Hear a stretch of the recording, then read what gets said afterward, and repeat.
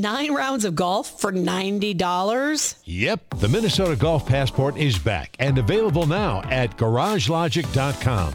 As a Golf Passport cardholder, you're entitled to 9 18-hole rounds of golf for just one low price of $90. Supplies are limited, so just go to GarageLogic.com and type keyword passport. A $300 golf value for just $90? Now you got it. GarageLogic.com, keyword passport. Do it, bruh. Frattallone's Ace Hardware and Garden Stores brings you Garage Logic podcast number 191. July 16, 2019. It was 102 degrees on this day in 1926. Those were the pre-Aquacide years, so the kids were tangled up in evil weeds. 51 degrees on this day in 1911 and 1958. And now, from the mayor's office above the boathouse on the east shore of Spoon Lake, it's Garage Logic with Rookie on production, Chris Reavers, director of social media, John Hyde in the newsroom, and occasionally Kenny from the Krabby Coffee Shop. Here is your flashlight king, fireworks commissioner, and keeper of common sense, your mayor, Joe Soucheray. As long as so many GLers are always northbound and down on Highway 61, I want you to get up to Forest Lake and stop in at EcoFun Motorsports. Affordable scooters, mopeds, youth ATVs, youth snowmobiles, full line of Yamaha motorcycles, and best of all, the Bintelli e-bikes. I have a Bintelli e-bike. I'm telling you something. It's revolutionized bicycle riding, 5 levels of assist, and you can also just hit the thumb control and cruise up to 20 miles an hour with no effort at all.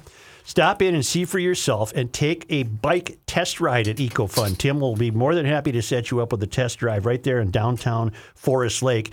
You're going to love it. And in no other store in Minnesota offers an on-the-floor display of electric bikes that compares to what you will see at EcoFun. And at EcoFun, you are not going to pay the crazy prices they charge for e-bikes at shops that exclusively sell bicycles. Also, as I said, a full line of Yamaha motorcycles, dirt bikes, ATVs, side-by-sides, top-notch service department.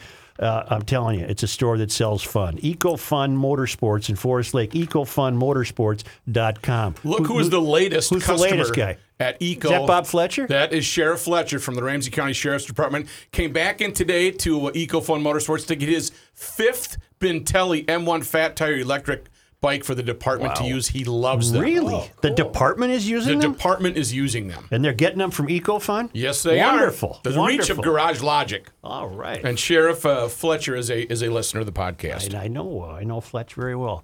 We're going to be joined here in a few more minutes by Lawrence Rudnick, who is a distinguished professor of astrophysics at the University of Minnesota. We've had him on previously. He helped us understand, we think, the black hole. But he's on today. You know why? Because I'm interested in this. Okay. I'm interested in something called the Fermi paradox, created by a physicist named Enrico Fermi, who died in 1954. So this has been around a long time. Larry told me that on the phone. He said, "Oh yeah, it's been around a long time." Well, I just got exposed to it, and it's the paradox essentially is this. If this wasn't even Fermi's strong suit. Enrico Fermi was a nuclear designer and creator and nuclear scientist, but he won the Nobel Prize. Yeah, but and not he for went to this. go collect it in Sweden. Yep. And then he left. He didn't want to go back to Italy because of Mussolini, and then went to the United States. And So he didn't have a career of laughing at fart jokes. No, Got it. So wait a minute. He got out of the country to go get... he ended up living in America. Well, wait. Tell that again, Matt. So he won the Nobel. He was an Italian. He won the Nobel Prize for neutron or atomic stuff, and then he went to go claim it, Which is in Sweden. Sweden. And then he from Sweden went to America. right to the U.S. Yeah, and went to work in That's Chicago. fantastic. So he comes up with this, and this is what Professor Rudnick will have to verify or debunk.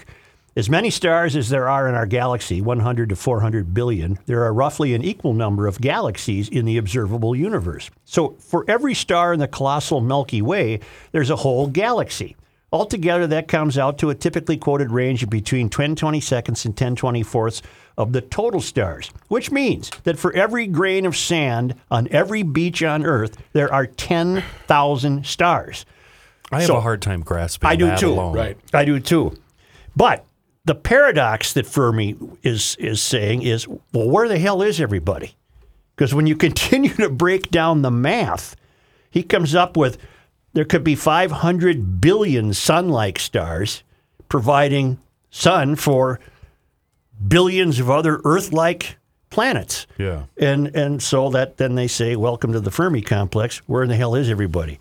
And I'm just fascinated by that. And there's a number of theories and explanations. For all I know, Professor Rudnick is in a school that either buys into this or doesn't. And what I also like about this is this isn't coming from some Black Ops website. This is a noted physicist from years ago who developed the Fermi paradox. But- so where is everybody? Everything about this is speculation. Yeah. These are all just theories from learned people. Right, Yeah. right. But they're better that they're theories from learned people than us, Right. right? Right. Nobody's going to buy our. I've been Right. Because thinking. my deal is we're all just a big petri dish. Well, we're going to get into that with the professor. Well, which is a very dumbed down version of something extremely intelligent. There is no answer to the Fermi paradox. The best is possible explanations. And if you ask 10 different scientists what their hunch is about the correct one, you'll get 10 different answers. Can I ask you Catholics something? Sure. Where does Jesus fit into this? Well, that's an interesting question. and I'm serious. I'm not trying So to am poke I. you. I was talking to a fellow about this Sunday. Some entity had to first create matter. Why does it have to be an entity? Well, how else would matter get created? Joe, we're so out of my pay grade, I can't even answer Well, that. you put me in a position of proving to you that I'm out of my pay grade. I'm trying to answer you. But what does it mean to if you start don't matter? if you don't believe there was a beginning, then you have to believe it always was, is, and will be. That's what you're taught in Catholic school. Right. Aside from Adam and Eve. What about the What about the non-believers? I don't have an answer for you, and I don't want to be confused at this point. Isn't I'm it trying to profess. Possibly Big Bang. I'm not sure. This is it is a great mystery. You better get all of this out of your system now. We're going to try to find Jupiter, Saturn, and Uranus. I would speculate it's easier for non-believers. Well, yeah. Are you comfortable? Yeah, so- I make a good living. Here's what fascinates me about the Fermi paradox, if it's true, is how infinite must the universe be? Right. How infinite must it be? It's the true definition of infinite. When they It's say just forever. when they say it keeps expanding, that's when your mind goes, okay, the universe is contained, and it keeps expanding into what? What's on the outside of the outer edges? That's where my mind can't compute 10 to the 22nd power. But you guys keep thinking that there's some type of wall structure around everything. I'm not thinking that. Right. But no, that's the impression I get, right? Yeah, and that's the impression That's I just me. got from what you Yes, just said. That's me. I see the edge of the universe. Like we're in a giant Nike shoebox. right, and then but what's beyond? I don't. See? We got her. But see, apparently when we look at a star here in the United States or anywhere in the world, you're looking at a very small neighborhood in the universe. So what got the likes of Enrico Fermi thinking is, well, if we're just looking at a very small neighborhood, let's start doing the math here. Then they start doing the math and they come up with these incredible numbers of how many Earth-like places there could be out there. And that's why the paradox is, where the hell are they? You used the word like. Did I? Similar. But I to- think I used it correctly, didn't I? That's how mind-blowing this is to you. You just used the word like. Sort of, kind of. Kinda. sort of.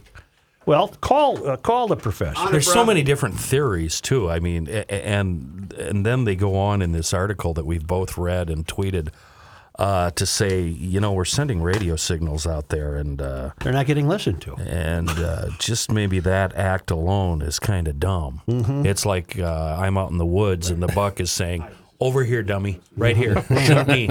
I'm just right over here. Take a shot at me. Well, and why right? should Isn't that the yes, same? Why should we be so arrogant to think that whatever alien beings are out there would respond to radio waves? Okay, we're joined by our guest professor, Lawrence Rudnick. Hi, Larry. Hi, How are you? I'm good. I'm depending upon what you throw at me. Well, good luck, sir. Good luck, because we are dumb. I've been doing deep breathing just to get ready. Well, you are a professor at the University of Minnesota and astrophysicist. Is that correct, sir? That is correct. And you were very helpful to us when we tried to stumble our way through the understanding of the concept of a black hole. Mm-hmm. And as I told you on the phone, I personally have just become very interested in what's known as the Fermi paradox. Right. And you are telling me that it's been around a long time. Enrico Fermi died in 1954. Right. Yeah, this is from 1950 or so when he first articulated it. And this isn't even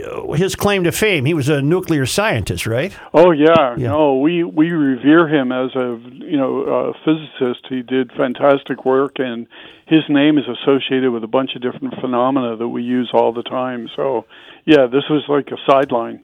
So, to fellows in your industry, this Fermi paradox is absolutely nothing new to you.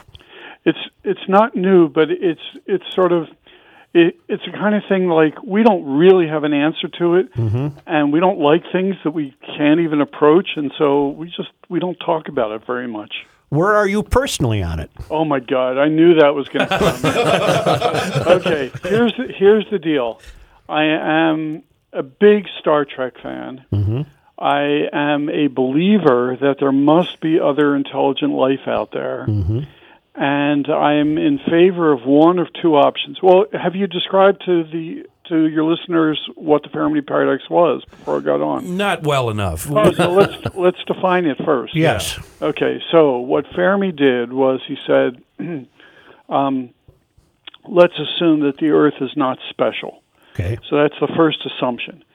And we used to think that the Earth was special. Historically, the stars went around us, the sun went around us, or whatever. And then we found out that we were just one planet in this solar system. Mm-hmm. And then we thought, okay, the solar system is special. But then we found out, no, there's 100 billion stars in the Milky Way galaxy that we're a part of. And we're not special. We're just one of these little stars. And now that we've gone out and we've searched other stars, we have found thousands of planets around other stars now that we know of. And so in that sense, we're not special at all. So Fermi was right when he said, I'm going to assume that Earth isn't special. And then you ask, well, what are the chances that there's life elsewhere? And then you really don't know how to answer that except to say, well, if Earth isn't special, then it should have developed elsewhere. And then there's one other critical assumption, and that is we are the newcomers. And let me take a minute. I'm really going off on a long tangent, but that's fine. I appreciate it. Okay, so we are the newcomers. That's a critical argument. Everybody else has been around longer than us, and let me explain how that reasoning comes about. Suppose, so for the last few billion years, there's been all the right conditions for life to develop on different planets and stuff. Here we are, and we have just entered the last couple hundred years the technological age. It's only 100 years since we've been flying airplanes and having radio transmissions and stuff like that. So we're very recent. The question is, what about the other civilizations? And the best analogy that I can think of is suppose you had a slot machine. It's got 3 numbers on it, and you pull the lever, and up come the numbers, and we get 999. Mm-hmm. And then we would say, well, you know what? We're one of the last ones. If we got 999, it's not likely that all the other people who ran this thing got larger numbers than us. We are the recent kids on the block.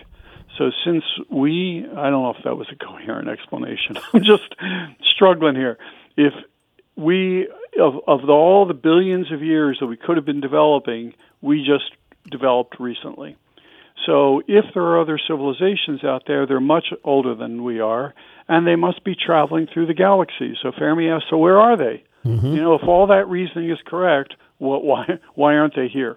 So my answer is, I have two answers. One is it's harder than we think to explore the galaxy. So he did some calculations, and people have done calculations and thought in maybe about 5 or 10 million years, if we wanted to, we could be covering the galaxy with spacecraft. And I don't think that's unreasonable because it's only 100 years since we have cars even, and we've been to the moon. So that's like crazy. How do you go from cars to the moon in 100 years? So in 5 million years, yeah, we could be spreading spacecraft throughout the galaxy. So one possibility is that it's really just harder than we think. The other possibility is they are out there and they're not ready to welcome us into the club. I was going to say, maybe they're not interested in us. Well, or they're just waiting for us. See, there's the Star Trek coming out. Because in Star Trek, there was the prime directive. If they come to a civilization that doesn't have space travel and isn't really ready, their directive is don't interfere with them. Don't even let them know that there are aliens that exist that are observing them and stuff. So, I don't know, in my fantasy world, I kind of like that one, that there is this galactic club out there and we're just not members yet.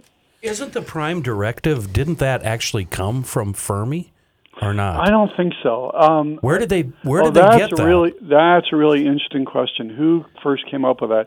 I would have guessed Isaac Asimov, but I don't know. But that's a good question. We can put it on the table for another time, or I can Google it right now. What's the Kardashev scale? The Kardashev scale. Kardashev scale. Yeah. There's type 1 civilization, type 2 civilization, and type 3 civilization. Yeah, so, I mean, that's a really interesting concept because when we were pre-technological society or even early technological society, we were working on a scale, like how big is our effort? And the answer was it was pretty local. Like you could plant a field, you could burn some trees, you could burn some wood or whatever, and what you did would influence things locally. Anything that you did would influence things locally. You weren't influencing the whole planet. We are now at a scale as a civilization that we are influencing the whole planet. We turn over more soil than nature does by virtue of farming and road building and stuff like that. That makes us a type 1 civilization. Yeah, we are. We're there. Yeah. And then what Kardashev was picturing was, okay, let's extrapolate that. It's like beyond what we can even conceive of now, where not only are you operating on the same scale as your planet, you're operating on the same scale as your star. Like you're as big an influence as the sun. We have no idea how you would do that and stuff, but that's what he was picturing. Could you also help us understand the great filter? Yeah. There's a couple of different ways of looking at it because that's another answer to the Fermi paradox. Right. So one of the ways you can answer the Fermi paradox is they're just not there. That's why we haven't seen them. Okay. That the reasoning is wrong somehow. And one of the answers is there's a great filter, something that prevented them from being there. And there's a couple different ways to look at that. One is to say we think that the origin of life is just a natural process, and given enough time, it's going to happen. Maybe there really was something very special on Earth, and there is a filter. There's every planet that's got the organic material on it and stuff. Once it has the chance of developing life, but there's actually a filter, only under very, very specific conditions is it going to happen. And so that filtering process sort of stops life from ever developing because it's too specialized and it's too accidental. Or if you're religious, you can say, look, it took the hand of God to come in and turn those organic molecules into life.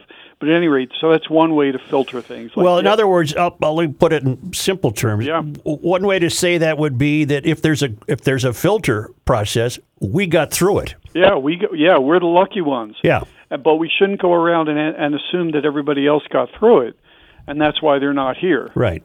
So, and then another another way that people look at the Great Filter is when you reach our stage of civilization, this type 1, where we've got as much power as the planet has, we kill ourselves off for one reason or another. Well, that's part of the Great Filter theory is that it's ahead of us, right? Yeah. We haven't gotten to it yet. We haven't gotten there yet. Yeah. Is the universe infinite?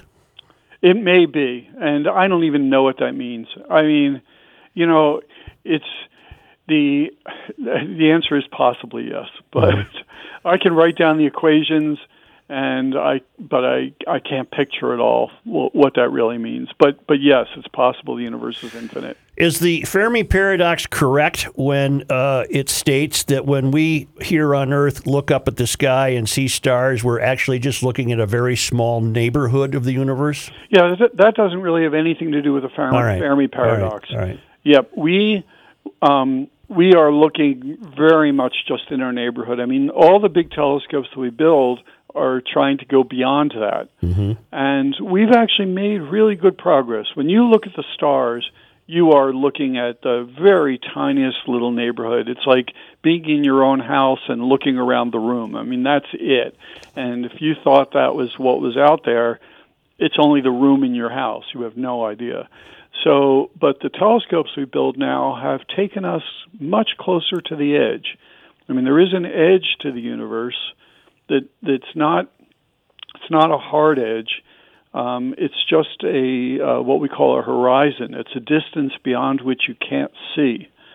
And the reason for that is the universe is only 13.8 billion years old. If an object is so far away that it would take longer than that for the light to reach us, then we can't see it. The light just hasn't gotten here yet. So effectively, there's a limit. There's what we call a horizon. We have seen a reasonable way out to the horizon now. So the universe may be infinite, but we've seen a good fraction of what it's possible to see. Man, what if you got to the edge and what do you got, another black hole? You just fall off the edge and see you later? Well, this is unbelievable. Yeah, I mean, this concept, the edge that I'm talking about it's not a real edge. Mm-hmm. It's just a horizon. It's like you can sail past the horizon. There's no surprises there. It's just more Earth.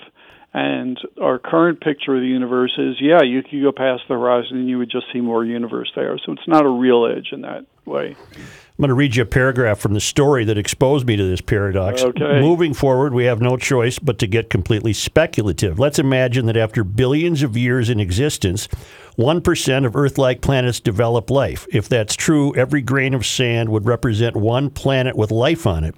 And imagine that on 1% of those planets, the life advances to an intelligent level like it did on Earth. That would mean there were 10 quadrillion or 10 million billion intelligent civilizations in the observable universe. Yep. What the hell? Thus the paradox that Fermi said. Where the hell is everybody? Do you not have enough to worry about? No, I do. Larry, this is such a wonderful break from the stuff we normally worry about. Professor, where do you think we are in reference to the Great Filter? Do you think it's still ahead of us? Oh, man, I hope not. That'd be the worst headline ever to show up in a newspaper. Because that's almost certain doom, is it? Is it not? It's absolute doom. Yeah, well, it's one that's under our control, and I believe in the end that people will recognize dangers and respond to them. We might not do it as efficiently as we would like. We may not do it in time to solve all pain. I mean, you look at how we respond to crises, and you ask, okay, well, we had this Ebola stuff. Oh, we should have acted faster. So I think that we're always in the position where we're not acting fast enough. But in the end, I think we'll do it, and I think we'll do what we need to. And I'm hoping one of the interesting questions that I ask my students is if you could take the one day before you die and just bank it, go to sleep, bank that one day, and then come back in reasonable health for one more day, when would you come back? And some of them are afraid to come back too far in the future because they think we'll have wiped ourselves out. Some of them are, just want to come back and see their grandchildren or great-grandchildren and stuff like that. But it really gets to this question about how long do you think civilization will last? Mm-hmm. And I'm an optimist. I guess I am too. There's no other way to. There's only one way to be, and that's an optimist. I think that's true. I mean, I think that if you're a pessimist about it, you might as well just give up. Right. Forget Garage Logic, because what does it mean in the great scheme of things if we're all going to kill ourselves off? I wonder if Garage Logic is being heard, 12 billion light years away on a radio frequency. Streaming it? Yeah, streaming it. Actually, we just got an email. Yes, it's Gork from Orb. So, question about higher intelligence life. Yeah. Do you think there's life out there, and do you think they're ignoring us, or do you think we just don't have the capability to discover them or hear them or whatever? That's right. So we're in purely speculative mode. I'm not speaking as in the expert. It's just my speculation. I think they're out there, and they're just not in contact with us yet. Do you think it's smart that we're trying to contact them, or are we? In fact, there's one of the more famous astronomers who worked on the question of extraterrestrial life was Frank Drake from Cornell University, and he developed a tool for calculating how many intelligent civilizations out there. And the telescope that he was kind of responsible for and stuff has done some of these searches for extraterrestrial intelligence. But later on, he basically came to the opinion, we better not send out any signals because we're too fragile compared to the higher intelligences out there, and we don't want to advertise our presence. So I'm not sure where this is going because I forgot your question and I was waxing eloquent. I think you answered it. Oh, okay. I think you did. I gotta ask you a question, but I don't want to take. I love the plane of conversation we're on. But lately, we have learned more and more of reputable people, Air Force pilots, for example, describing things they cannot understand and witnessing things they cannot understand. Does that fly against the idea of us being visited? I think, first of all, I've read some of those things. I think they're really cool. Yep. And I think that given the fact that these are reputable people, it deserves investigation. Yeah. Now, we have over and over and over again been fooled in the past by really strange things, whether it's weather balloons or very complicated atmospheric patterns or whatever. But I think it's incumbent on us to take these seriously and figure out what it is that they were seeing. And if one day it turns out that it was an alien, I'm in for it. Mm-hmm. I'm ready. So I don't dismiss those things because these are guys that are not making stuff up.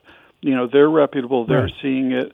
And the only responsible thing to do is to investigate it. Maybe they're visitors from 10 million light years away who are just terribly amused at watching newbies like us try to get through things. It could be. Yeah. Could be. Professor Rudnick, I can't thank you enough. You're our go-to guy for this. So a pleasure. We'll be in touch with you again. Thank you, sir. I feel like we should have him on for another 2 hours, but I just I don't know what to ask. You have to give me my own show. Or something. I have so many questions, but I don't know how to phrase them. Yeah. That's okay. Take your time. Yeah. I'll come back. We'll talk. We'll talk. Thank you, sir. Okay. Since you're a Trekkie, warp speed, yes or no? Yes. Yes, okay. He's all in on warp speed. All right. Okay. Thank you, Professor Lawrence Rudnick, University of Minnesota. I don't know. Did you learn anything? I got it. Nailed it. I got it all. Mm-hmm. Chris will, in the next part of the podcast, he will reveal what he learned during the... I'm going to bring you back to earth, to your local fundraiser, your charity, your charitable work. You need to get a hold of Big Time Sports Auctions to help you with your silent auction. I doubt they have an alien division, but they got everything else. But this beats a napkin and a wine bottle. You're going to get great portraits, photos from sports and entertainment, and they Big Time Sports Auctions will do everything. They'll come to your event. They'll set it up. They'll create the bidding.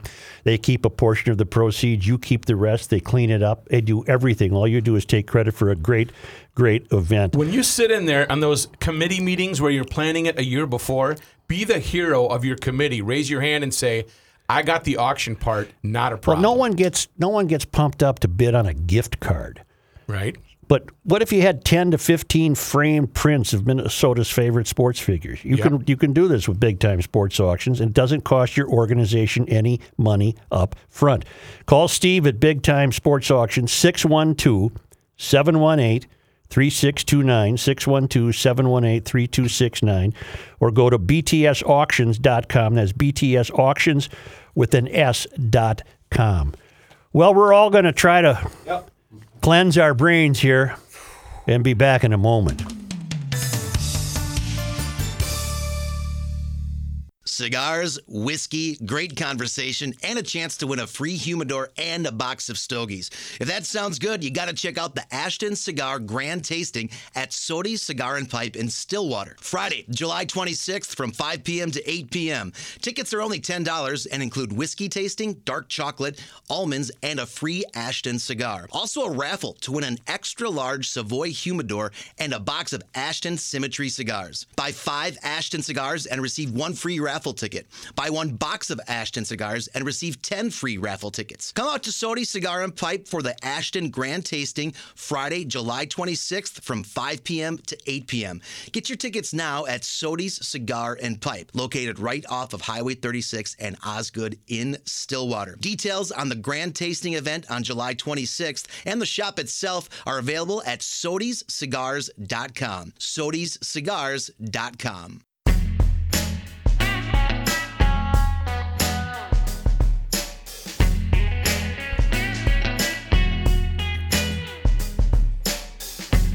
What happened here? What happened? I got you. I got it. You cannot stop him. He'll just make a move. Joe Soucheray. Unless you're an alien, then you can stop him. The mutant cyborg. It's somewhat disheartening to realize that you can talk to Larry all that time, and I really don't know any more than I did before. I'm not indicting him. He's great. He's our go-to guy. I'm just saying I don't get it. I'd like to listen to his theories, though, because he's been around it. I'd like to hear what he has to say, and he's not trying to The sway. cynic in me, though, keeps going back to this seems like a giant we don't know that. Well, of course it is. Yeah, it has to be. I don't think anyone's in denial of that. Mm-hmm. But it is interesting to think that we're the only ones. We're the only ones? Nah, I don't believe that. There's stuff out there. Given this vastness, we're some other planet's national park, which gets to Kenny's Petri dish theory. We're some other planet's plaything, experimental deal. I'm done thinking about it.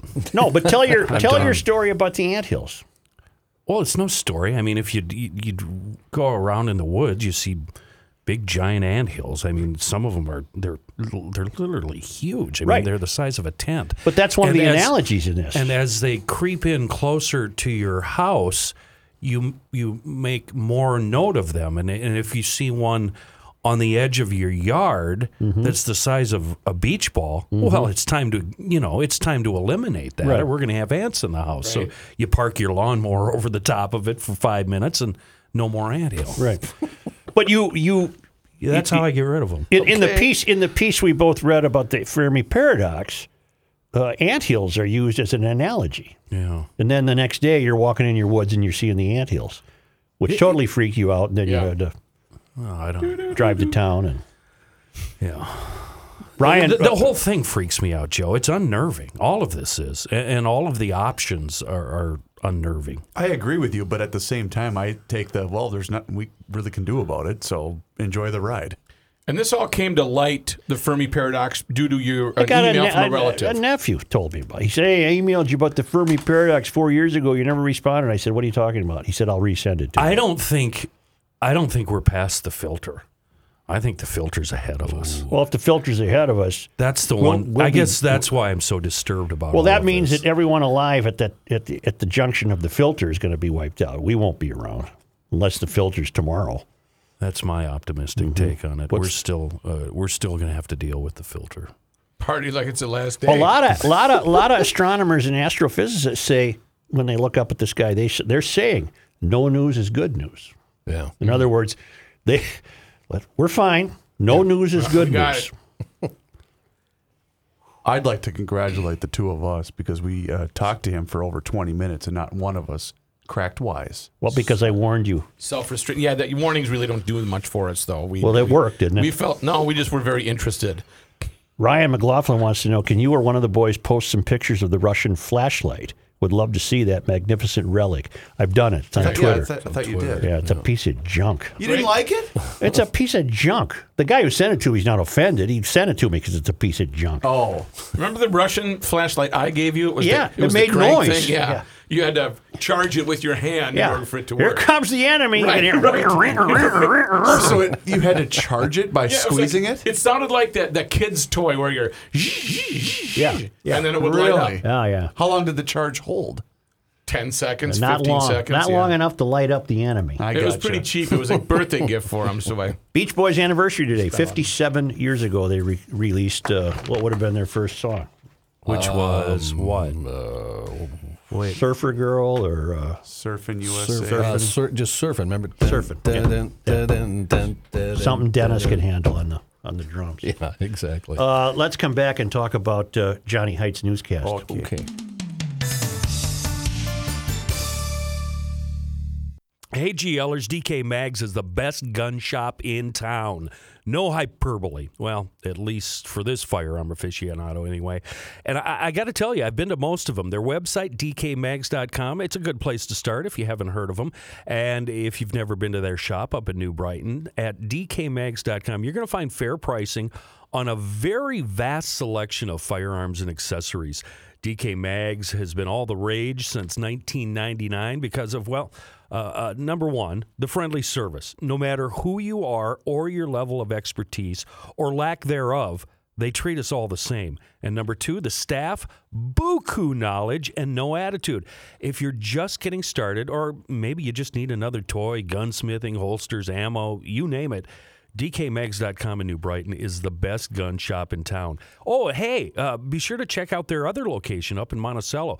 It's called Monticello Pawn and Gun, just another part of the DKMags.com family.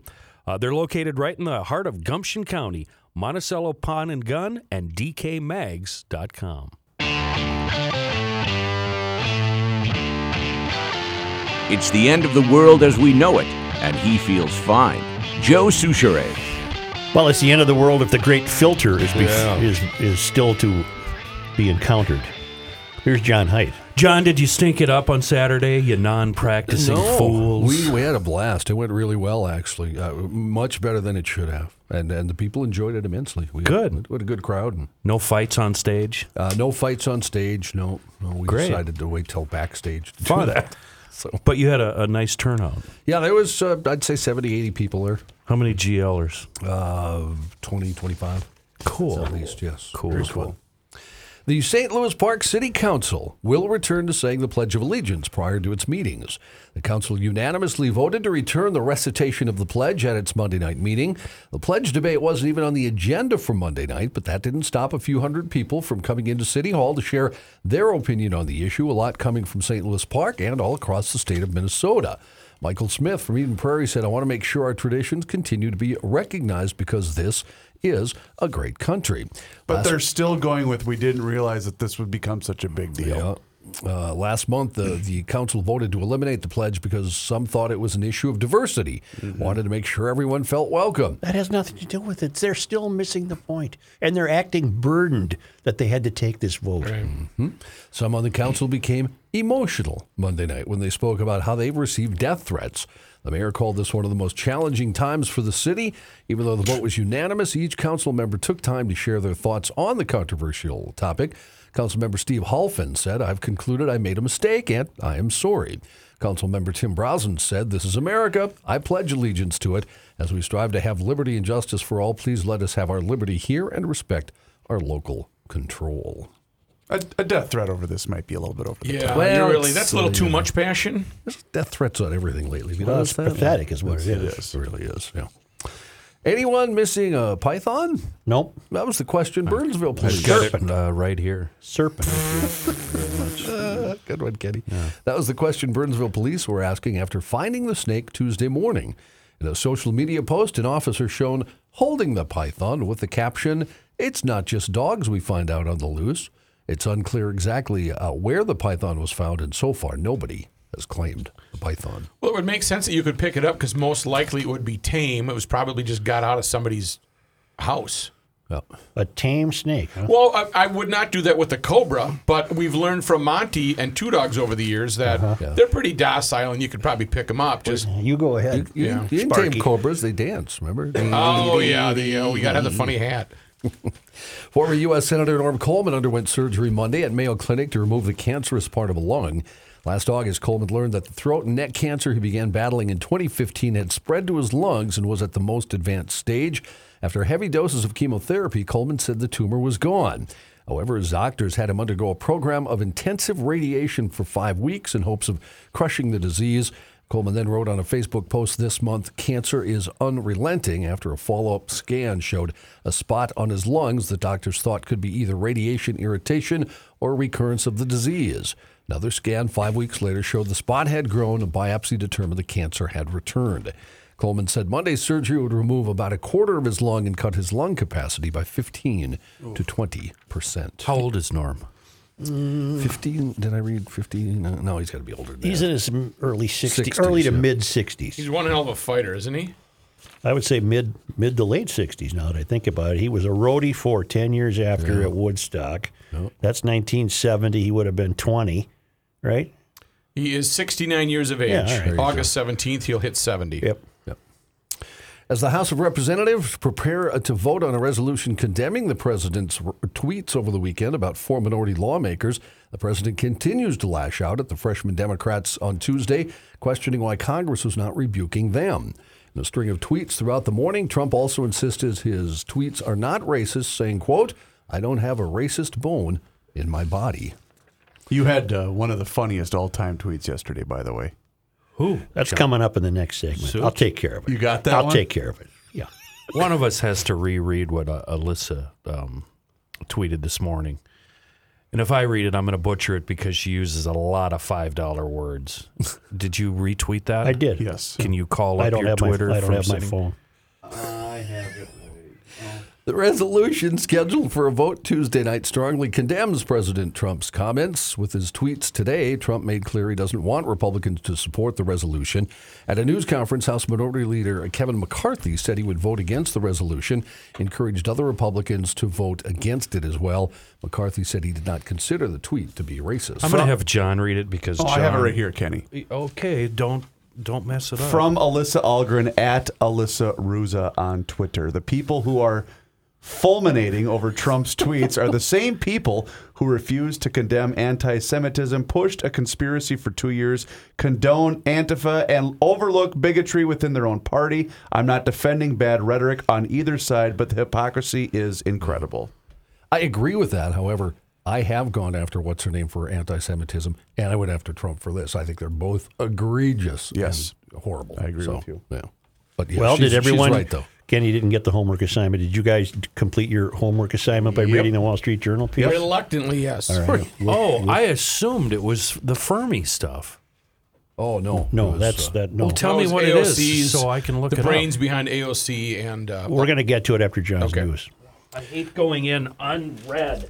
Unread. Well, Unread. You had an. Tell us what your absence yesterday was due to your truck getting damaged. Never mind that. Tell me what to look up. I want to know what. It's what posted on the GL Twitter account, Kenny, both articles. I'll look it up now. All right. One was a Washington Post piece about Chakrabarti, AOC's chief of staff, and he's the Puppeteer. and he's admitted that the Green New Deal had nothing to do with the environment. It's a transformation of the American economy. And then this one that Rook just handed you is a Wall Street Journal piece. All right. Thank you. written by a female. I got that coming up. Don't worry about it. Top White House advisor Kellyanne Conway defied a congressional subpoena to testify Monday before a House committee about alleged violations of a federal law regarding political activity. Conway rejected the subpoena at the direction of President Trump. In a letter, it was written that Ms. Conway, as senior advisor to the president, had immunity from testifying. White House Press Secretary Stephanie Grisham also issued a statement calling the committee's efforts to get Conway to testify a purely political campaign to harass the president and closest advisors. The committee voted to approve the subpoena after Conway declined to testify voluntarily. A government watchdog recommended last month that Conway be removed from her post, citing what it called repeated violations of the Hatch Act. The Hatch Act is a federal law that prohibits political activity by executive branch staff. Now, she's the one with the husband, right, who's very anti-Trump. How's that household going? That's got to be a weird situation. Yeah, because George wrote a piece today for the Washington Post saying his last holdout was he never thought Trump was a racist. He thought he was everything else in the world, but now Conway wrote for the Washington Post. Now I'm taking that back. He's a racist.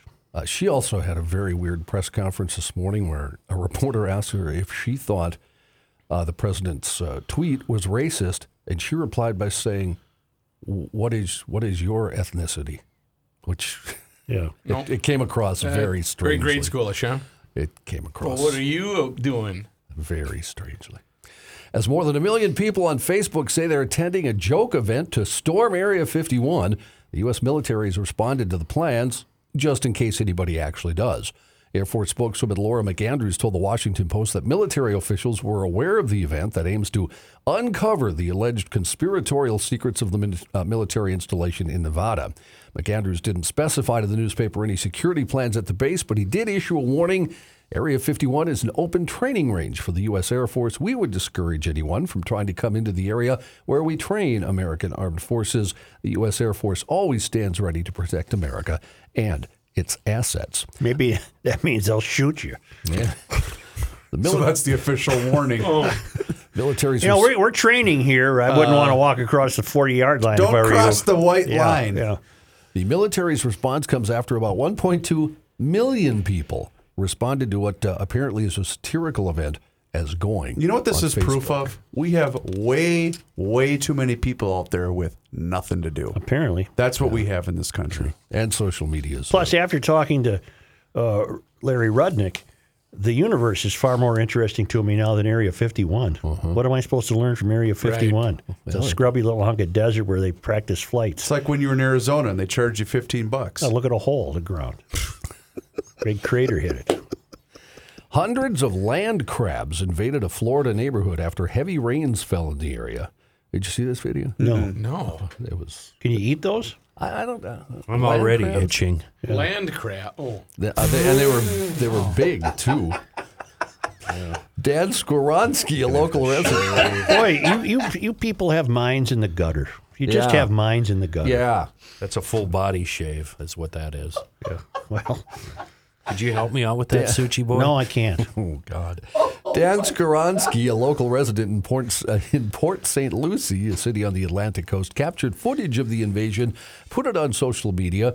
The video shows lots of crabs, dozens literally, crawling around his yard and home, while Skoronski describes what he's seeing. He says they must have got rained out of their holes. They're everywhere. They're more scared of me, though, than I am of them. He noted this is not the first time it's happened in the area. He says it usually happens about once a year. According to Skoronski, many of the land crabs were relatively large specimens, about 6 to 7 inches long. Gross! I pulled up video from the New York Post. Yeah, isn't that's pretty good size, he said, with real big claws, real big crab claws. Hopefully he didn't have a cat outside. I don't even know what the hell a land crab is. Well, that's I didn't know there was one. It's a crab. Small. Despite the fact that the crab's crawling all over his house, he didn't seem to be too fazed, managed to see the funny side of the situation. He can be heard chuckling to himself in the video as the crustaceans scurry away from him. Too small to eat, wouldn't you think? Yeah, I'm not going to tie into a mess of those. They don't look very attractive. No, they don't. Recently placed on the housing market, commanding a handsome but not exorbitant price given to its L.A. location, a 2-bedroom home on Waverly Drive is described as spectacular. Features an expansive living room with gas fireplace and Italian tile floors. It's also the site of one of America's most infamous double murders, the dwelling where followers of Charles Manson carried out their second night of terror. The California home described as, quote, one of a kind, where supermarket chain owner Lino LaBianca and his wife Rosemary were brutally murdered August 10, 1969. Recently went on the market. It's listed at $1.98 million. Listing agent Robert Giambalvo said it's so spectacular. How spectacular is it? Single-story, 2-bedroom, 1.5 bathroom in the Los Angeles neighborhood of Los Feliz. Manson follower Leslie Van Houten, who has spent nearly half a century in prison, had said that she and other cult members stabbed the wealthy couple to death in a psychotic bid to provoke a race war that had been prophesized by Manson. Even though the Waverly Drive home was the site of a brutal killing, Giambalvo told CBS LA that it's all over the board about whether the house's past will have an impact. He said it's been nearly 50 years. I'm not sure it's going to be a big deal for some people. Well, are the words still scrawled in blood on the walls? They are not. That is the one where they put Helter Skelter? Yeah, but it was Helter. Helter Skelter, yeah. Love that song. I get to the bottom, I go back to the top of the slide, then I turn and I look and I go for a ride, and I get to the bottom and I do it again! Or something like that. That's it. That was very Wow. good. I was Really? impressed. If you want to be in the band. Thanks. No thanks. It doesn't pay well. No. That song actually, of course, is about a ride that, not a ride, but like a teeter-totter. That's what the actual thing is. Kenny, you missed my report yesterday for my weekend travels. Oh, how'd that go? All the motorcycles I encountered. You were went just to incredible. Iowa. Went to Dubuque. And I just saw legions of motorcyclists. Legions, and I'm sure many of them are dealing with Dennis Kirk now or have been and will continue to. DennisKirk.com, a Minnesota company, trusted retailer of parts, accessories, and apparel for you and your bike. Doesn't make any difference what kind of bike you ride. DennisKirk.com has you covered. And if you buy a helmet or apparel item and it doesn't fit or you don't like it or you got FFLF, not a problem. DennisKirk.com will even pay the return shipping. $89 orders ship free. Yeah. And you order by 8 o'clock today, you're getting what you need tomorrow. Bam. And this is going to be we're entering a great stretch of riding weather. I would go on a road trip with nothing but a spark plug wrench. Mm-hmm. And I'm a notorious overpacker. Tools, parts, gears. I got to have an extra chain in there. Because your theory is you just call better them. have another sprocket. I'm going to need a couple of extra turn lights. You don't have to do any of that. You stop at wherever you are and call DennisKirk.com. Give them the address. The stuff will be there tomorrow. That's how good it is. It's so awesome. Satisfaction guaranteed. And by the way, thanks to Dennis Kirk for their continued loyal support of Garage Logic. Yes, I agree. You guys know, back to the Manson story. Yeah. Do you know what Manson thought was going to happen? What was the race war? What was the race war? Yeah, he thought there was going to be a race war. And what was the Beatles song that he thought really signaled that? Helter Skelter? Nope. No. Can't hear it. Bluebird? Blackbird. Blackbird? Blackbird singing in the middle of the night. Take these broken wings and I don't know. That was the song Learn where to everybody Fly. got up to use the bathroom at Target Field. Blackbird? When he played No. Blackbird, wasn't No, it? it wasn't. Yeah, God. it was just, That's yeah. one of the, of course, okay, you're going to make me say it, aren't you? Yep. Of course, somebody might have left the Paul McCartney concert early. Because Right, Chris? he had his pregnant wife with him, and she made the rules. You know what? If my pregnant wife was with I'm still not leaving a McCartney concert early. So Hey, Ringo joined him in L.A. the I other saw night. that, yeah. The So drummers that's just pretty sing. Though, and I think he did both. Didn't he? I'm not sure. I saw one small clip, short clip. I don't know if he. I'm racking my brain. I'm trying to think. It was African Americans were going to rise up and do what for why? Because he thought there was a coming race war. That was in the time of the Black Panthers and everything. And He Right. thought they were going to come to find their place in society, and his group was going to have their own little area where they could hide out. And so he was nobody trying could to get to 'em. speed that up and blame Yes. these murders on. on black people. Yeah. So helter skelter. How'd I that work gotcha. out for you, Charlie? I have a little confession to make when we return. really?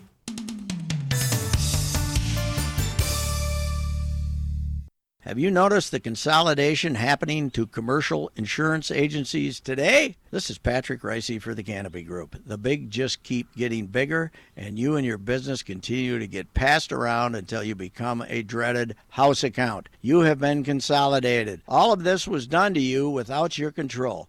Get options and take control of your company's insurance program. Have the Canopy Group help you gain a commercial insurance strategy that makes your business more attractive to the insurance industry. The more insurance companies that we can get interested in your business, the more competitive your pricing will be. If your business is renewing in March, April, or May and is paying less than $80,000 in premium, don't accept being a house account. Get the attention you deserve with the Canopy Group. Visit thecanopygroup.com or call 800-967-3389. 800-967-3389. The Canopy Group.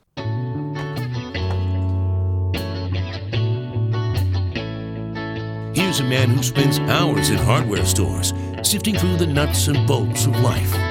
Joe Soucheray. Okay, yesterday I gave 2 homework assignments. One was to read a Washington Post piece on Chakrabarti. Yep. What's his first name? Chakra. Alexandria Ocasio-Cortez's chief of staff, and how he admitted to a fellow traveler in the climate change wars that the Green New Deal initially was never intended to have anything to do with the environment. It's all about the reforming of American. He wants to solve the ills of the world. He's got her as she's his mouthpiece. Right. He's pulling the strings, and so the only really chance you have to correct the ills of this country is capitalism and the free market. But he would just as soon blow that up and start over with a system that has repeatedly been proven not to work anywhere in the world, right, which is socialism. So anyway, you guys read that. Then the other homework assignment was to read the Wall Street Journal piece by Ayaan Hirsi Ali, who I mistakenly thought was a male. Yep. So got it. Corrected. It's a female. And you announced that on social media. Yeah, I did. Now, I'm almost done with that piece. Okay, back to the most significant part of Hirsi Ali's article. Bert did his homework assignment and sent me this.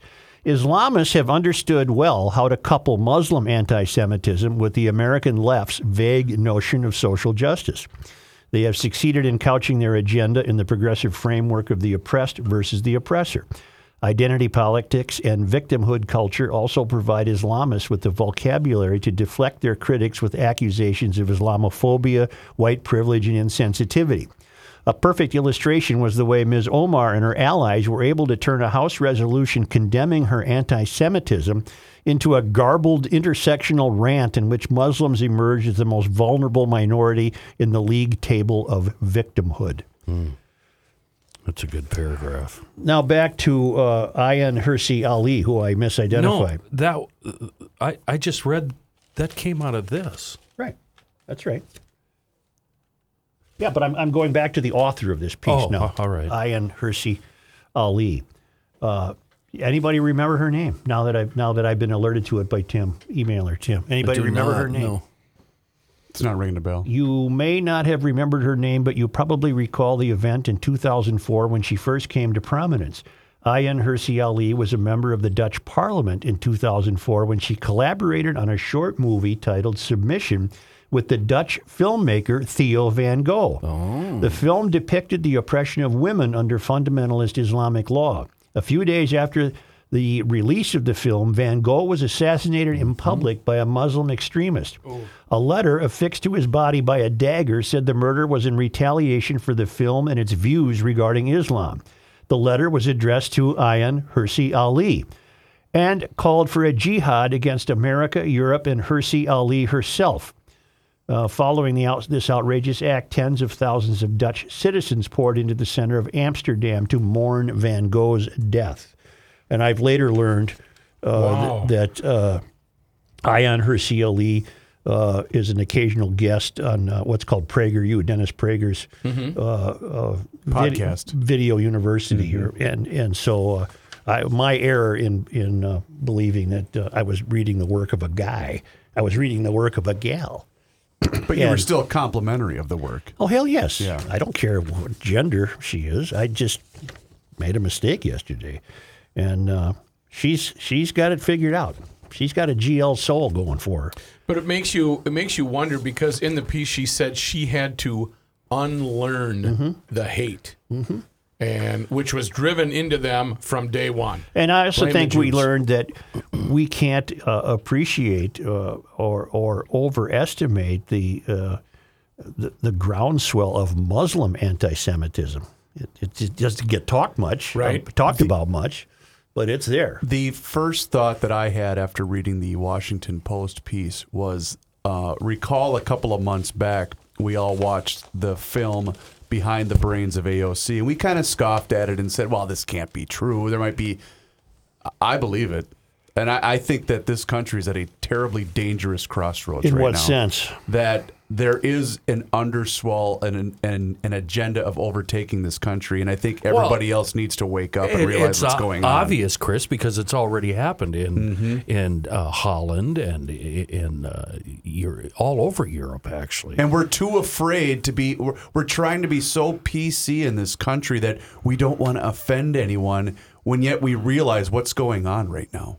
And it's terrifying. I would like to hear Hershey Ollie's take on that theory. Yeah, good point. Why don't we try to get her as a guest? Because I have a dear Mr. Ali. Yeah.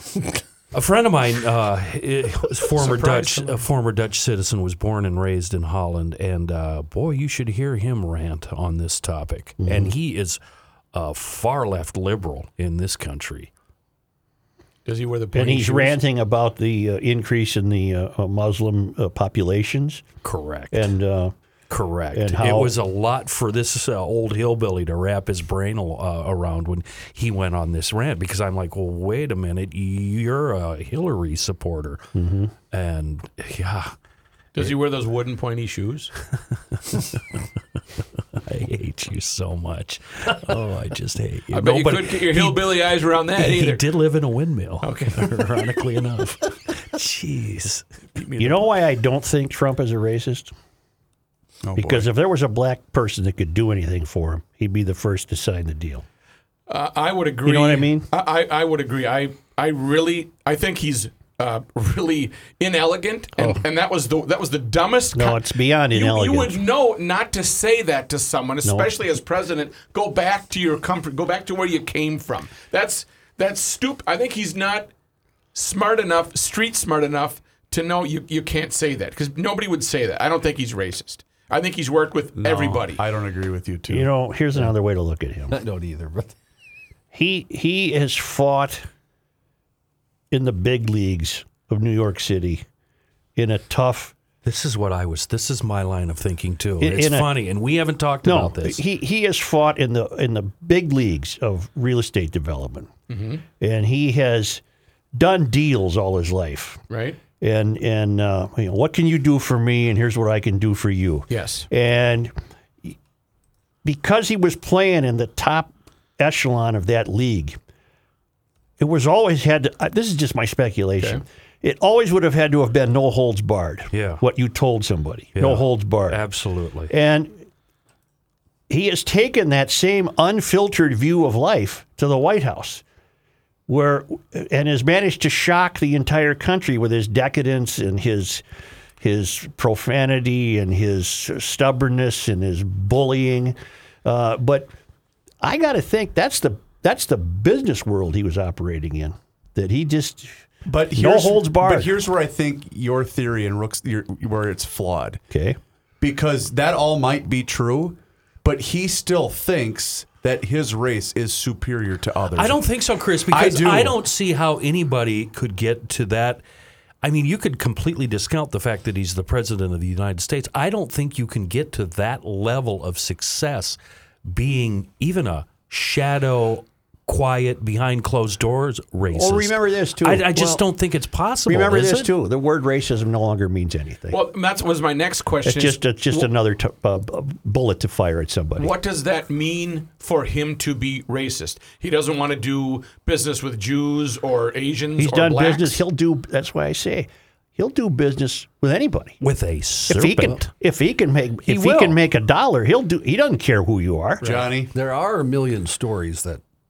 Well, you got to tell us. I want to know. Well, yeah, for instance, his casino, you've heard that story. No, tell me. If he and Ivanka were going to his casinos in New Jersey, the managers asked that all the black employees be in the back room so that Ivanka and Donald don't see them. Okay, then he's racist. Are you kidding me? No, he's racist. You didn't know that He's a story? racist pig. I had no idea. Yeah, wow. Fairly, yeah. If that's the case and it's credible, then I would say that's he's confirmed. That is racism. Do you think his views on the Central Park 5 are racist? I certainly do, and I'll get emails, but he still thinks they're guilty, even though DNA proved them innocent. Right.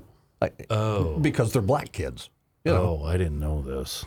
Yeah, he still says they should have But been again, convicted. Oh, you're making a case for me. Okay. But I'm again, take a step back going here. back to the business Can't sense, wait though, for Joe, my because you did emails. make a good point in that, yes, of course, if it's going to make him a buck, he'll do it. Yeah. That doesn't mean, though, that it takes him off the hook for his views. No. Well, No, he's. Send your email to jheight at GarageLogic. yeah, but why bother sending email? I mean, is this factual and proven? Yeah, well, the This stuff isn't about just- the Central Park 5 certainly is. No, He still says I it. mean the workers in the hotel. Employees at his hotel said that. It wasn't the hotel; it was a casino we owned. The employees said they were told. Atlantic City, right? Yeah, managers were told to make sure the black employees were not visible, shall we say? Holy crap! When he was there. Wow. Well, why didn't more of that come out in the campaign? Yeah. I've seen these stories constantly. I don't Me know. too. Yeah, there's a really good Atlantic piece actually. Wait, from how about- did I see that and Joe didn't? From like 2 months. Yeah. There's an Atlantic piece from 2 months ago. Well, with the way that people like to dig dirt on the guy, you'd think that this would be well But I don't publicized. think, Kenny, that the people that vote for him or follow him, they don't care. Right, and I don't think I'm indicting anybody. yeah, I'm just it's saying probably- I don't think that matters to As them. I said yesterday, and I think, Boy, no, I'm for gonna get instance, his tweet, he knows what he tweeted, and he tweeted it because there's a base of his, and I'm not saying everybody that's a Trump fan. I'm just saying there's a base that could care less that he said that. And that's Absolutely. a statement. That is a statement that's been racist since I was 10 years old. Go back to where he came from. And there's so many ways he could have done it without doing it the way he did it. Oh yeah. You know, I've been really struggling with the thinking process of new Congresswoman Ilhan Omar, and she seems to have some wonderful, wonderful ideas about how wrong our country is in a lot of things. And I note she was born in Somalia, which has really got some really bad issues. And maybe she could better serve the world by going back to Mogadishu and helping reform that country, and then having done so successfully, she could come back and give us her wisdom on what she accomplished. Would he have been in trouble for that?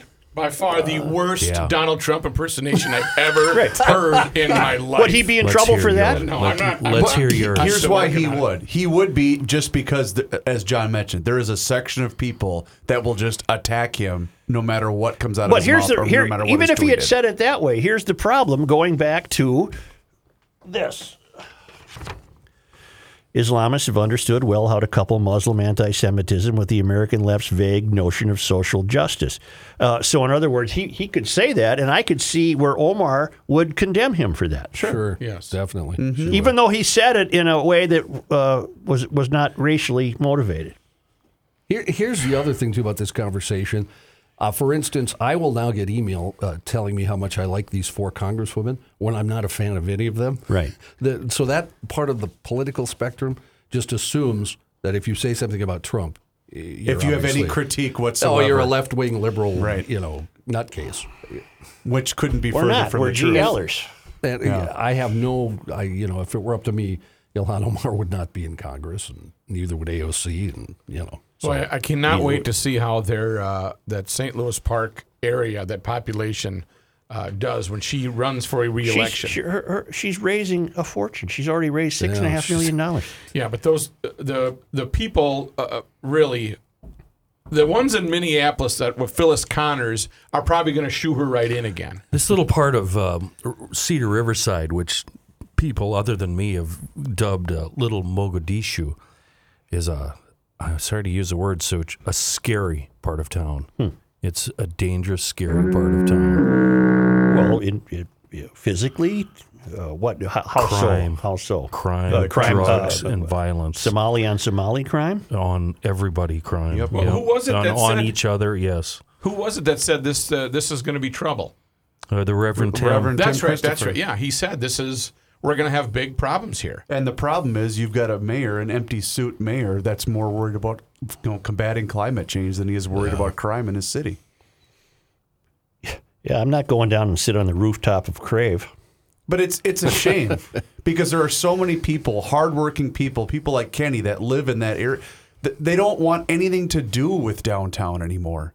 Yeah, Because I don't bother going down there. Because I took my wife and kids to a Sunday afternoon Twins game 3, 4, 5 weeks ago, whatever it was.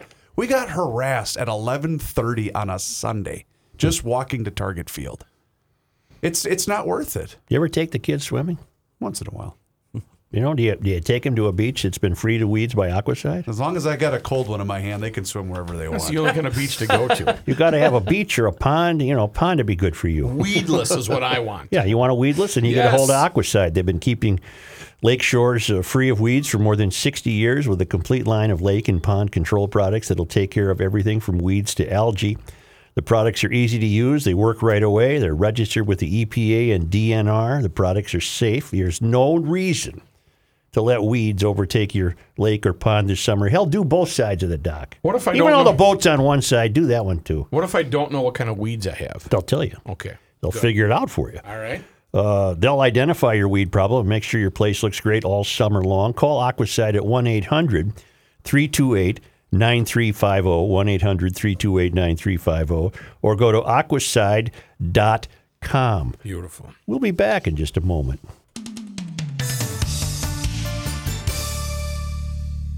Towsley Motorsports proudly carries Polaris off-road vehicles perfect for your next outdoor adventure. Towsley has the perfect Polaris model for you, whether it's an ATV or side-by-side.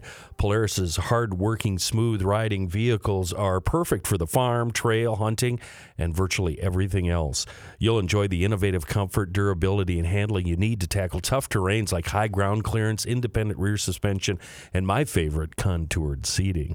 Stop into Towsley Motorsports, conveniently located in White Bear Lake in the corner of County E and Highway 61, and then get set up with an amazing off-road vehicle from Polaris. Warning, off-road vehicles can be hazardous to operate and are not intended for on-road use. Polaris adult models are for riders 16 and older. Always wear a helmet and be sure to take a safety training course. Towsley Motorsports, selling fun since 1971. Where are we now? Let's do this. I'm mad as hell, and I'm not going to take it anymore. Here's a guy that doesn't know how Justice to tweet. and the Souchere. Joe Souchere. What happened 50 years ago this morning? I know. Blast off. Yep. I forgot that it had taken the guys 4 days. The Saturn V rocket-carrying astronauts Neil Armstrong, Edwin Buzz Aldrin, and Michael Collins launched from the Kennedy Space Center at 9:32 a.m., July 16th, 1969. And 4 days later, man set foot on the moon. Question. How fast would it take us to get there today? Do you think the Well, same I think amount? we're going back, aren't we? We'll find out. We're supposed to. We're going to find out. 2 hours. Yeah, let's speed things up here. Let's If Walter set phasers in Cronkite, stone. if Walter Cronkite wasn't already the most known man in news, that moon launch certainly made him so. But I think he's Before I think before these guys landed on the moon, Joe, didn't we send a crew up there just to circle it and come back? I think so. Yeah. They're sitting on a pontoon Saturday night on Lake Winter in Wisconsin, looking at the big giant moon and a planet right next to it. Think about this. They had never been there before, and they were going to do a lap around the moon, and then they got one shot to make it right back to Earth. Yeah. And one wrong guesstimation, they would have shot right by Earth and missed us all together and kept going into the abyss. Yeah. Ground And then control. think about that stuff they were traveling in. That rocket was crap. And the It was a Fermi bunch paradox of junk. would have taken them to the next galaxy. Pretty neat stuff. It sure bound the country together. It really did. Now, this is a dumb question. I understand that. But was it an exclusive? So did one network carry it all, or was this all over the place? Oh, it was all over the place. I have it in my mind that was a Saturday.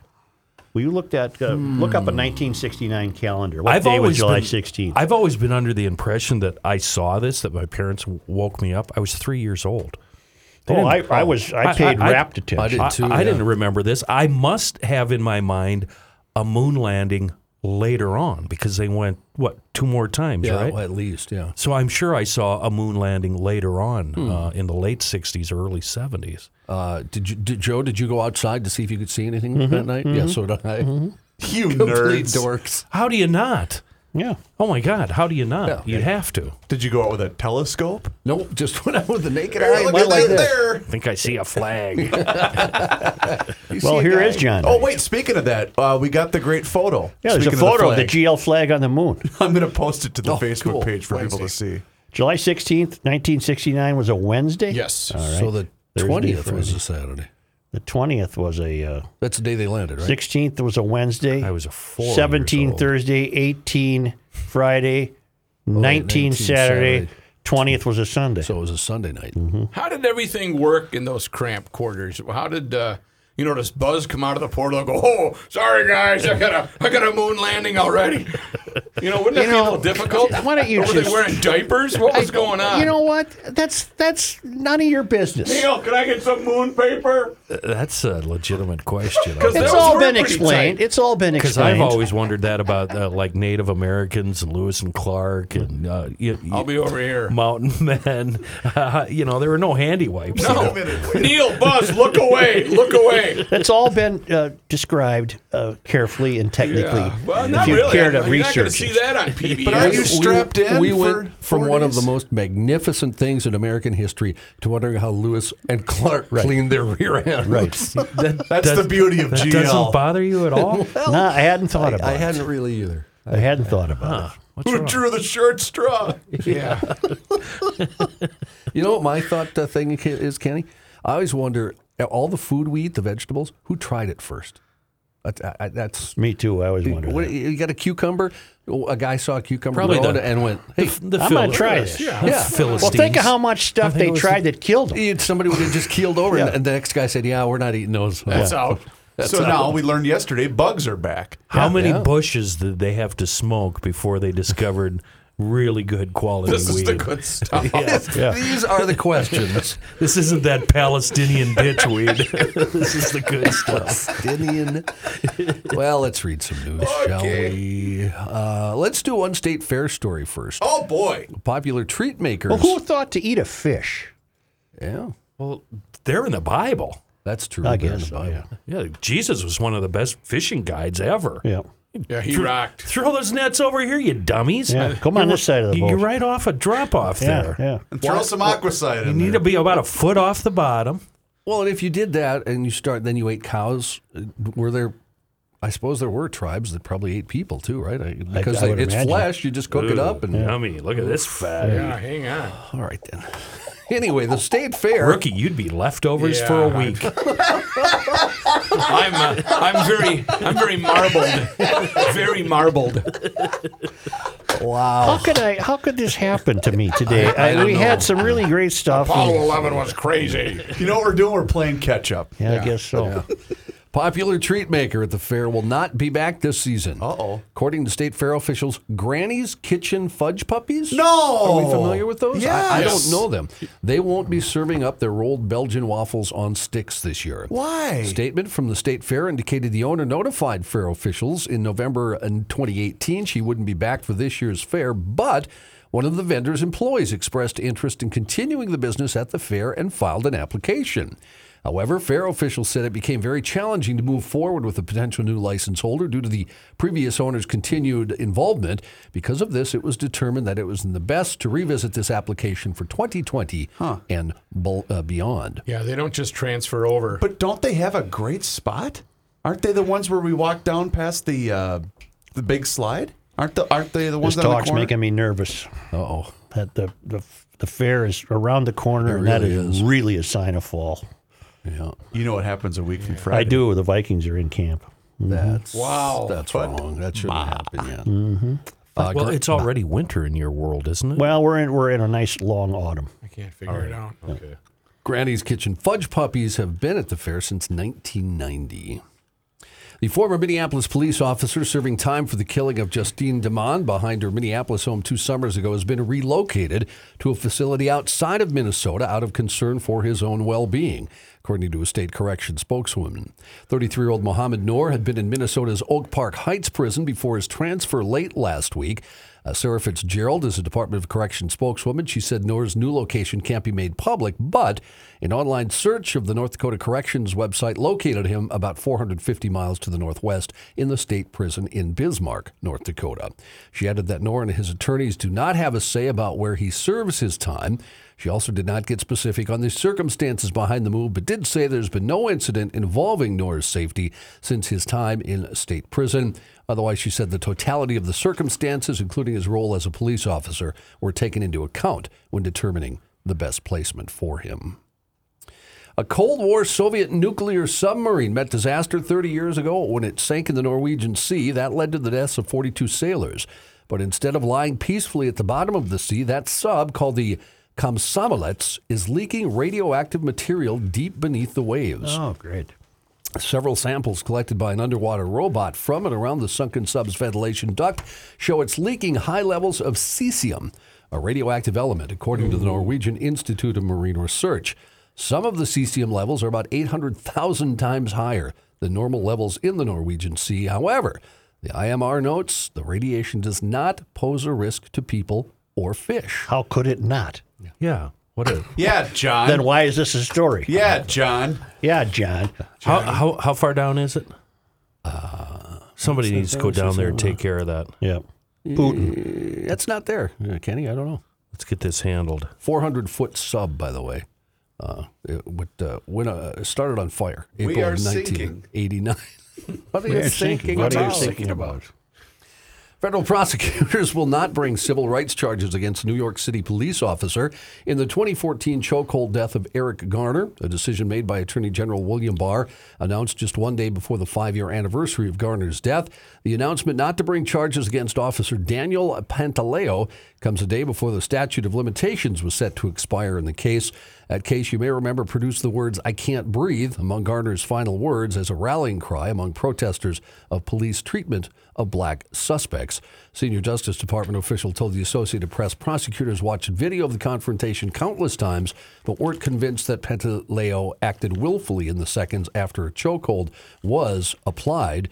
The use of chokeholds is against New York Police Department policy. North Korea's new constitution, which analysts believe is meant to lay the groundwork for a peace treaty with the U.S., formalizes Kim Jong-un's position as the country's head of state, as well as commander-in-chief of the military. The previous constitution was vague on those points, calling Kim only supreme leader and commander of the overall military force. Now it declares him the supreme representative of all Korean people. A lot of the inner workings of North Korea. Or else. Right? Yeah, right. Or that's the last line. Yeah. A lot of the inner workings of North Korea's leadership have been unclear, the subject of speculation in the past. In practice, Kim Jong-un is the leader and the only one in any position to make any kind of deal with other countries. A Kentucky man who went to the doctor with an irritated eye. I don't like this already. Got the unsavory news that his eye had a tick inside. Oh, Jesus, wow. John, what the hell? How did he not see it coming? Hey, boom. Hey. WIMT television reported an optometrist used tweezers to remove the tick from Chris Prater's eye. Prater works for an electric company. He had left a job site where his crew had removed a tree from power lines when his eye started bothering him. He noticed a tiny spot on his eye, tried to flush it with some eye drops to no avail. Finally, he went to the doctor, admits he got scared just a little bit, that's a quote from him, at the diagnosis. Oof. After numbing Prater's eye, the doctor removed the tick. Prater was sent home with antibiotics and steroid drops. Prater says he does use a lot of bug repellent before he starts work each day, but he says you can't spray it in your eye. Well, he's going to get a tick-borne disease, isn't he? Not every tick. Well, has a disease. I've grown deathly afraid of ticks. Yeah, rightly so. It's really ruining my life because I no longer look for golf balls. Oh, no. Oh, it really is. He's letting you in, folks. Come on in. You are such a wuss. I don't want to get Lyme disease. Well, I know, but They don't always. We got listeners who've had that. It's dreadful. I'm It is plowing dreadful. through grass at this point of the year that's as tall as my head. Well, But they good don't for you. always bite. Blasting through it and crawling around And you got in shirts on with the sleeves cut off. it. Yeah. Here we go. Here's Kenny. Hey, by the way, what was that cool potato gun you had on Twitter?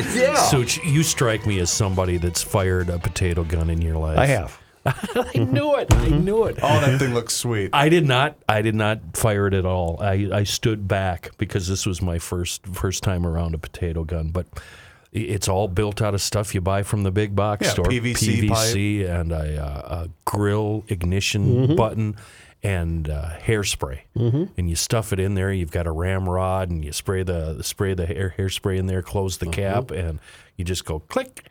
And the first time he fired it out into the lake. And I stopped looking. I'm like, it must have blown up in mid-flight because it's never going to land. And then way out there. Wow. Bloop. Yeah. And then he fires it. At this stump, and we were pretty close. And it ripped the bark right off the stump. It was the coolest thing I ever saw. You hicks know how to have some fun. And then, a little later on in the day, when there had been some imbibing going on, he fires it at a much smaller tree. And one of my other buddies goes, "And what about your neighbor's house over there?" No. He goes past the tree, through a little wooded area, and thwack! There's a hole in his neighbor's siding the size of a canned ham. It is so goddamn funny. I could not. Oh my I God! could not stop laughing. Thankfully, the neighbor's doing a remodel and the siding isn't needed. Wow. So then the debate was, should I tell him or should I just let him try to figure it out? Let him figure it out. It'll be like the light rivalry part 2. Oh my I tell you goodness. how much of a idiot I am. I saw it was a tweet from Kenny, and all it said was mashed potatoes. Mashed And then potatoes. it showed the video of it. I looked at it for half a minute, having no idea what that meant. Yeah. And then I just closed it, and about a minute later, wait, I bet that was a potato gun. We went into town for breakfast, and he goes, I got to go over to the grocery store and get some potatoes. It took him 10 minutes. He picked out every potato in the bin and looked at it and turned it around. And was like, no, not this one. Not And, thick enough. Look at this one. This one's perfect. How do you know? And the whole time I'm thinking, I know Such and his brothers have one of these. I know they've done it. It's been a while. I know there's a story there that we're never going to hear you're not on gonna the hear air. it. No. Say, Spencer Grunhofer's doing slider patties now, including bacon and cheddar, cheese curd, regular, and a brat patty. Rookie Burger is a ribeye burger Rookie Burger and ribeye burger combo pack now available.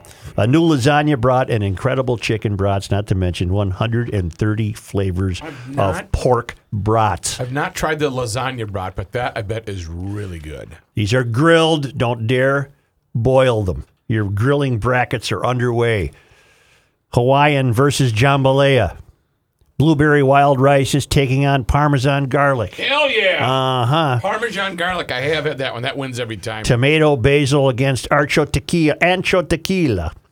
Really? Oh, there's all kinds of bracket Okay. possibilities, not to mention all the meat you ever want. Beef, steaks, It's grilling bacon, season. ham, all cut to perfection. These guys are professional meat cutters. Spencer Grunhofer and the gang, they'll help you at the north end of Hugo. And call Kenny and his kid. They'll do the side dish with Yeah. potatoes. They're at the north side of Hugo, the north end of Hugo on Highway 61. You can't miss it. Big red sign. GrunhoferMeatMarket.com. Scientists are closing in on a long-sought goal, a blood test to screen people for possible signs of Alzheimer's disease and other forms of dementia. Would you want that test? Probably. Would you want to know? Well, I'd want to know if they could do something about it. On Monday, What's the point of knowing if they can't do anything about it? On Monday at the Alzheimer's Association International Conference, half a dozen research groups gave new results on various experimental tests, including one that looks like it's about 88% accurate at indicating your risk of getting Alzheimer's. Doctors are hoping for something to use during routine exams where most dementia symptoms are evaluated to gauge who needs more extensive testing. Current tools like brain scans and spinal fluid tests are too expensive or impractical for regular checkups. Maria Carrillo, the Alzheimer's Association's chief science officer, said we need something quicker and dirtier, and it doesn't have to be perfect. Dr. Richard Hodes is director of the National Institute on Aging. He called the new results very promising. He said blood tests soon will be used to choose and monitor people for federally funded studies, although it'll take a little longer to establish their value in routine medical care. An Associated Press NORC Center for Public Affairs research poll last year found that most Americans would want to know if they carried a gene tied to a disease, even if it was incurable. Yeah, but then what? So. Then what? Yeah, like Such said, wouldn't you rather have something that would cure it? Yes. Otherwise, if you're 40 years old, you get this test, you got to sit around for the next, 30, 40 years worrying about this? Yeah. That's why I said at the beginning. Would you want it? No. I would want to know. Who are we meeting at 2 o'clock? Oh, we're going to meet some new people courtesy of Kenny and the, what are they called, Kenny? Help me out here. The Coffee Grounds people. We're going to have a sponsor for the Krabby Coffee Shop. Really? Yeah, we're taking this baby on the road, and all thanks to Such. You talk to my attorneys about it, and we can work something out. it's a takeover. It's like a coup. Yeah. This is a coup, Matt. Well, A he coup. has named himself Supreme Master, like Kim Jong-un. Yeah. It's in the Constitution. This is Yes. unbelievable. Or else. Or else is the last. And you I say hope the Pioneer Press doesn't sue you. you say your fiduciary contributions. That means money, right? Yeah, that's right. Of which I have not seen one penny. Yeah. Not Well, one I'm pouring penny. I'm pouring it into the business. Yep. I'm pouring it into the business. Call it ROI. Don't forget the CP is independently wealthy, so right. she can outlast any litigation. That's what I've Are been you told. willing to take the Krabby Coffee Shop on the road? Absolutely. We're going to do county fairs. We're going to do You little, are apparently little town parties. You are. That's where your role is. That's going to be fantastic. I think it's wonderful. He's a people person, isn't He he? is, At the yeah, fair, yeah. those are his people. You All right. are corrupt to the core. Oh, I am. See you tomorrow, GLers. Okay. We'll let you know how that meeting goes and how the fight goes. Hey, speaking of that, we're just talking about new sponsors. If you'd like to be a sponsor to Garage Logic, we'd love to chit-chat with you, which is what we're going to do now after the show with these coffee people.